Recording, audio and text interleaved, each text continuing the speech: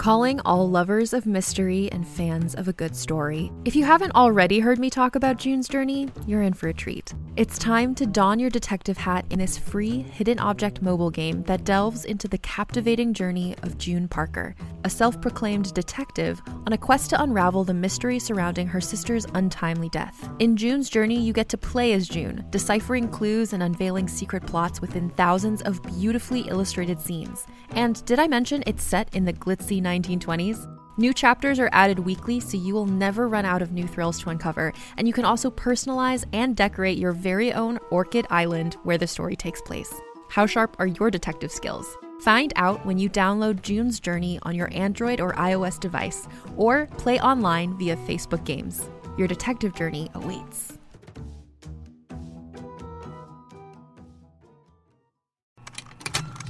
Contained herein are the heresies of Radolf Burntwine, erstwhile monk turned traveling medical investigator. Join me as I uncover the blasphemous truth of a plague-ridden world, that ours is not a loving God, and we are not its favored children. The heresies of Radolf Burntwine, coming January 2nd, wherever podcasts are available.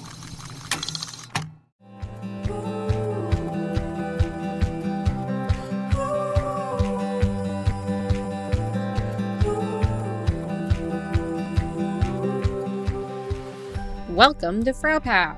We're your hosts, Odd and Rags. I have so many thoughts, Odd. You have a face palm. No one can see it but me, but you have a literal face palm. I do have a face palm. Don't get me started. Don't even get me started. What's that about, my friend? I just want to, I have a lot of things that are taking up my time and energy, and it's pissing me off. And I think the biggest thing that is pissing me off the most is that people want to work towards a change. And this is specifically relating to the protests and Black Lives Matter movement, but also any change, any positive change in the right direction. But they want to do this work, but they don't want to be held accountable for it. And that really just irks me, because do you really want to do this work then? Yeah, I feel like we talk about this, maybe even tangentially, a lot. I mean, off mic and on mic. Yes. And, we're recording this during Pride Month, and I think for me, it makes me ultra sensitive about these types of things, like infrastructural change. At the organizational level, but also other places, people don't want to do the work, and the work is uncomfortable and hard. You have to admit that you're wrong a lot and saying you don't know what you're doing. Mm-hmm. And I think that that's really, really hard for people. Yeah. I understand why it can be a really big turnoff to kind of sift through your entire fabric of your being to be wow, a lot of my thoughts and feelings about a lot of this is wrong. And now I feel like an asshole. But it's kind of important. I mean, that's what you're doing for your mental health already. Why don't you do it for public health? Yeah, I mean, I think that we all need to get past, and we had talked about this with Amanda, but getting past the shame mm-hmm. and guilt over anything, whether or not, no matter what it's applicable to, but when you learn that you've done something wrong, whether you've hurt someone's feelings or you get criticism, realize that a criticism, or I mean, even if you just realize you have been saying something that's really offensive, mm-hmm. It's just you stop. You have to say, I'm sorry. It feels bad and icky, because you've hurt someone or hurt people, or you realize you were being you're the source of hurt, yeah. Or source of oppression or discrimination or whatever. And that's really hard. But moving past that and just being okay, now I need to X, and I think people are not good at getting past the defense of someone telling you were wrong or you had done something to hurt them. Let's face it, you wouldn't want your significant other or a really close friend to tell you that you hurt them. And that is a really hard thing to work through. But a lot of times working through it is what strengthens your relationship, and you have to understand that you are going to receive criticism in any direction, be it good or bad. And not all criticism is going to be bad. Some criticism is going to force you to think and keep pushing in the right direction. And if you shut down at that criticism, or if you shame yourself, if you guilt yourself, a lot of times that can be gaslighting to the person who has criticized you. And you just shut down. You just stop learning. Now, at the same time, it is really hard to understand what's going through your brain and how to do any sort of action past that, to which for me, I'm trying to learn how to say, let's pause this. I want to keep talking about it, but I need to pause so I can understand everything that you're saying and I can come back to you in a respectful manner. And so we can continue this conversation, but I'm not ready because I just need to digest. Yeah. And I think that takes a lot of maturity. And I think a lot of people are missing that because a lot of people don't know what it's like to receive actual criticism that would make you better. I think a lot of times our criticism is just tearing you down when it's not. Well, I think it's just, maybe not even calling it criticism, but saying, someone sharing their perspective, something and I hate reframing, calling something different just to maybe make people feel better. But I think it's not always a criticism of something, but just being making someone aware of how their actions are being received, whether that's by you or by a group of people or whatever. And but I mean, so yeah, there needs to be a level of accountability to it. When you start on any sort of work, whether it's personal, mental / emotional, psychological, or just work for your career, there are levels of accountability and there are levels of people who are checking in because they're relying on you to do that work, such as a therapist or your coworkers or a manager or a boss. And when you're doing this work for yourself personally, whether it's working on being anti-racist, working on, back to the psychological aspect, it is okay to have friends to just check in and be like, I am working on this. I don't quite get it. Can we work through it? And I think bringing in somebody to just check in is a good way of creating an accountability buddy.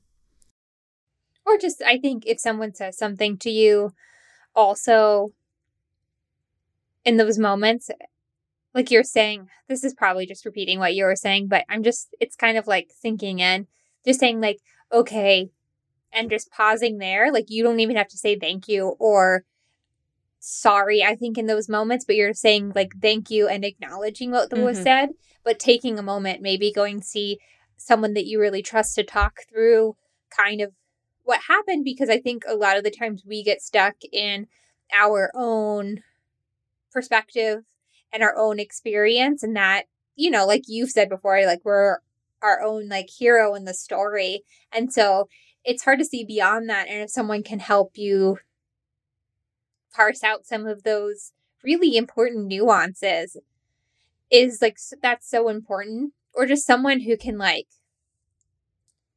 help, empower you to research or, offer a different perspective or anything beyond just continuing to do what you're doing, I think is better than doing nothing. Even if it's just someone very, I'm thinking about things that I've heard from my family, just growing up and hearing one person, at someone's work is super sensitive in quotation marks, and my dad's well, I just, I don't know, I'd have to change my language around this lady. I love my dad. He's just, he's learning. But, it's don't get stuck in that. Like, don't stop right there. Like, it's like, oh, like, why was that offensive to Susie Joe? Like, even if it only applies to Susie Joe, like, I value that person as a human. And so I'm going to respect the request, even if it doesn't apply to anybody else. You know what I mean? But, like, you don't have the right to tell somebody that you didn't hurt them if they told you that you hurt them. And I think it also goes to, it needs to be said that if somebody who is living an experience that you don't live, whether that person is trans or Black or Indigenous or any other nationalities, like any other marginalized groups. Or I think just like, even if they look the same as you, they have the same class, gender, skin color, their experience is going to be different. But I think it's important to say that, like, these people are still the experts in their lives and their lived experiences. So when they correct you, when you say something about them, you don't get the right to argue. Right. And I just, as someone who doesn't correct people all the time, it is a very vulnerable spot to be in, to have to, like, tell someone that they made a mistake. And especially as someone who's like a young person in their career, I'm definitely not in any sort of position of power, that it's very hard just in, like, terms of, like, power dynamics. Also, just to get people to listen to me. And it is very hard to, like, tell people, to correct how they talk about me. I still have a very hard time with it. And I think just that experience has really helped me gain an understanding of how hard it is for someone to say, like, that was really hurtful, or that was not cool, or, that was a microaggression, whatever. And just, like, that alone takes a lot of vulnerability and strength to say. And so I think even just recognizing that is, like, a really good first step. Yeah. And then maybe it'll make you more, oh, I know what I was going to say earlier. Is that we were talking, I work for a bunch of social workers, and we were all having a staff meeting and talking about how we were all feeling. And that's, typical. But also, like, how do we talk about these things, both personally and professionally, everything that's been going on with all the protests. And also, I think a lot of us are struggling with how to talk about this with people outside of our field, because we're very attuned. Well, most of us, I mean, in my office at least, are attuned to, like, all the levels of inequality that are happening to people of marginalized groups. And so how do you talk to people who are outside of our realm about it, and do so they learn and not just get yelled at? And I was saying that I was having trouble trying to teach empathy to people, and it felt like a really big struggle. And gonna ignore that. As someone who is a person of color in our group, and I'm so thankful for, just in life in general, she has a very, like, optimistic view about these types of things, that she was like, you can teach empathy, and it's just like how you have to learn how to be anti-racist in a racist society that we're, born into. Everyone is born into it, that you have to learn how to be empathetic. And, because we all have gone to school and kind of learned how to build our empathy muscle, so to speak, that, and obviously it's strong in some ways and weak in others, but that you have to teach people how to be empathetic in these cases, then it's really hard. And I think that's something that's really stuck with me. I think today I've been thinking a lot about it, and just, like, people need empathy in order to actually make change and make it stick, especially if they're in a leadership position in some type of, like, organization, government, etc. And so, like, they need to be held accountable, and they need to receive these critiques and these pieces of advice from people But, like, they also have to have empathy, and it needs to not be a hollow performative act when they do respond. Right. And I think that sometimes not knowing how to respond is understandable, and taking the time to actually acknowledge that. Be like, look, I don't know how to respond to you at this moment, but I want to respond to you properly. And you're throwing so much information at people, and there's a part of me that's saying, like, suck it up, like, deal with it. You have a job to do with your privilege. But then there's another part of me that's like, but also you have to undo a lot of work and a lot of things that you know about yourself. So it is okay for you to take the step back and say, I have to learn this, and I want to respond to you. Just give me a second to work through this. Because you don't want to just react with this hollow performative action. Or I think even worse, like a defensive reaction. Right. And honestly, and I'm saying this as a white person, but I would almost say that silence is better than just performative reactions. I would rather sit there silently in my discomfort trying to learn and work it out than go ahead and say something that you don't know what you're saying. But I also... But it's also...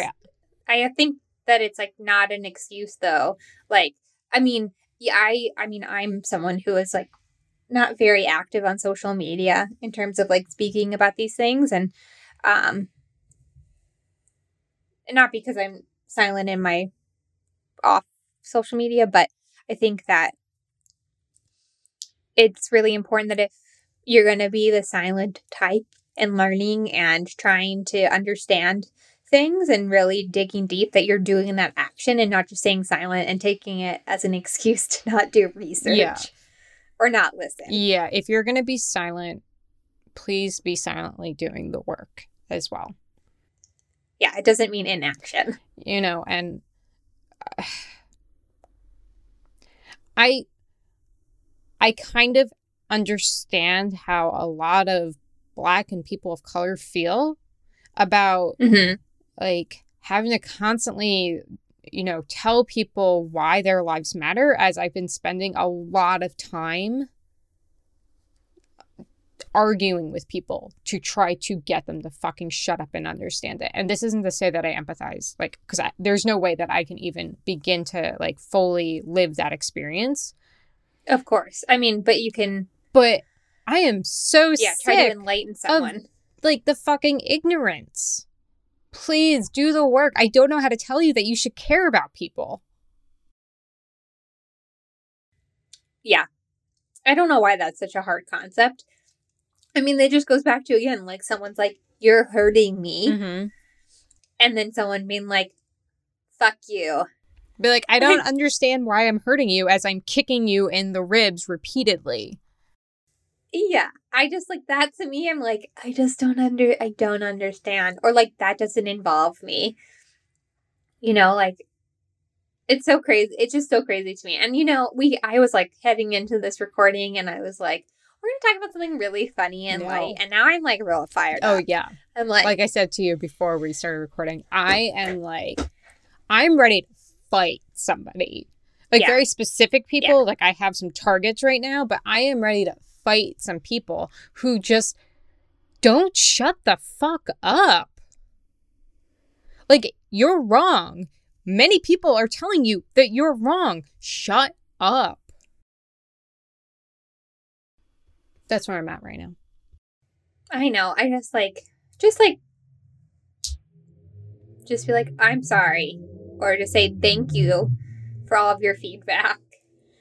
I don't know what to do anymore. And if you're afraid of that happening, I've seen that excuse. I'm afraid of being shut down, or I'm afraid of blah, blah, blah. Retribution or whatever. Then maybe you should think about what you're gonna say and why that would be offensive to other people. Yeah. And also please do not dirty delete. Don't do it. Yeah, absolutely. Don't fucking do it. Now, it's okay for you to like delete something because you realize that like you misworded it and that's not how you want to say it, and then you come back and like you say, oh, I deleted this and that's not what I wanted to say, here's what I want to say instead. I think that is okay. But if you delete something, there's no accountability for it, right? You know, and I'm thinking about like those black squares and everything, and like I posted one and then I deleted it. And then I reposted saying, I posted this, and then I deleted it because it felt fake. And here is why. And then I move on. I posted it saying like why I had it, why I deleted it. And that's my accountability. But as soon as you dirty delete something, you lose the accountability. And also people start to lose like the respect and like just the faith of wanting to be with you if you don't have the accountability when you are getting defensive. Right. And just like, you need to realize that defensiveness is, you have to like navigate through that. Like you can, I mean, I think talk about this all the time in therapy, you know, like I get really defensive a lot, and you have to understand why and like navigate through that before responding. Yeah. I don't know.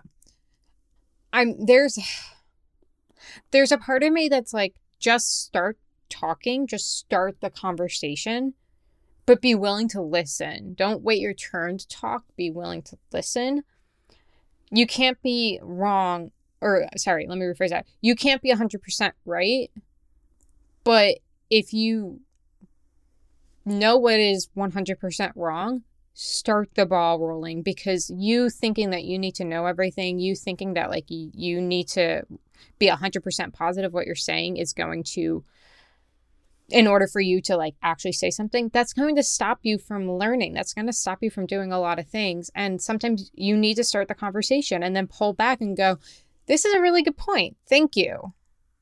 Especially when people are taking a lot of their time to fucking educate you. But yeah, that's how I feel. Don't dirty delete. And don't dirty delete. If you ever have a question about whether or not to start a conversation because you want to learn, start the conversation.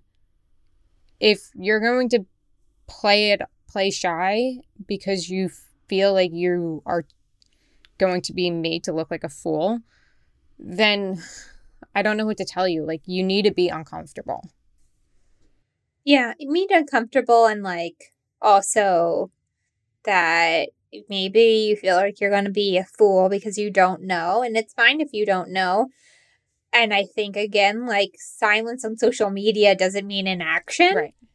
So I think that that's okay if that's how you function best. Like, totally fine, because that's where I am. It's not something I like doing. It's not something I'm comfortable doing for a lot of reasons. And so just play at your strengths, but don't be inactive about it. Like, this is not a time to be idle. In whatever ways that you can be participating, like whether that's learning or donating money or engaging with in conversations or trolling people, whatever it is, you know, like, you need to do those things, but like, and it doesn't look the same for everybody.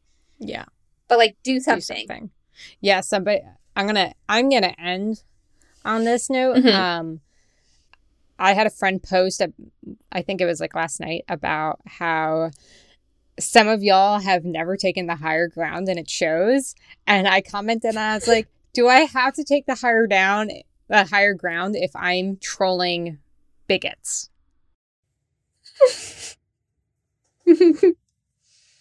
I mean, I thought you were going to say trolls, because that would be funnier because it's a higher ground and they're like, yeah, that would have been better. Sorry to ruin your joke. But that's my critique. Thanks. My criticism for you. Jerk. Oh, man, look at those guns. They look good from this angle. Thanks. I did arms today. thanks for listening. How do you all stay active in your communities where you're noticing that some change needs to be made? Let us know if you've had any good or bad experiences. We want to know what you guys do to be effective. You can send us an email at frowpalpodcast@gmail.com, or you can always talk to us on social media on Facebook and Instagram at frowpalpodcast. We love when you guys comment or send us messages. It makes us really happy, and we love hearing from you and about all of your awesome ideas. Okay. 1, 2, 3. Black Lives Matter.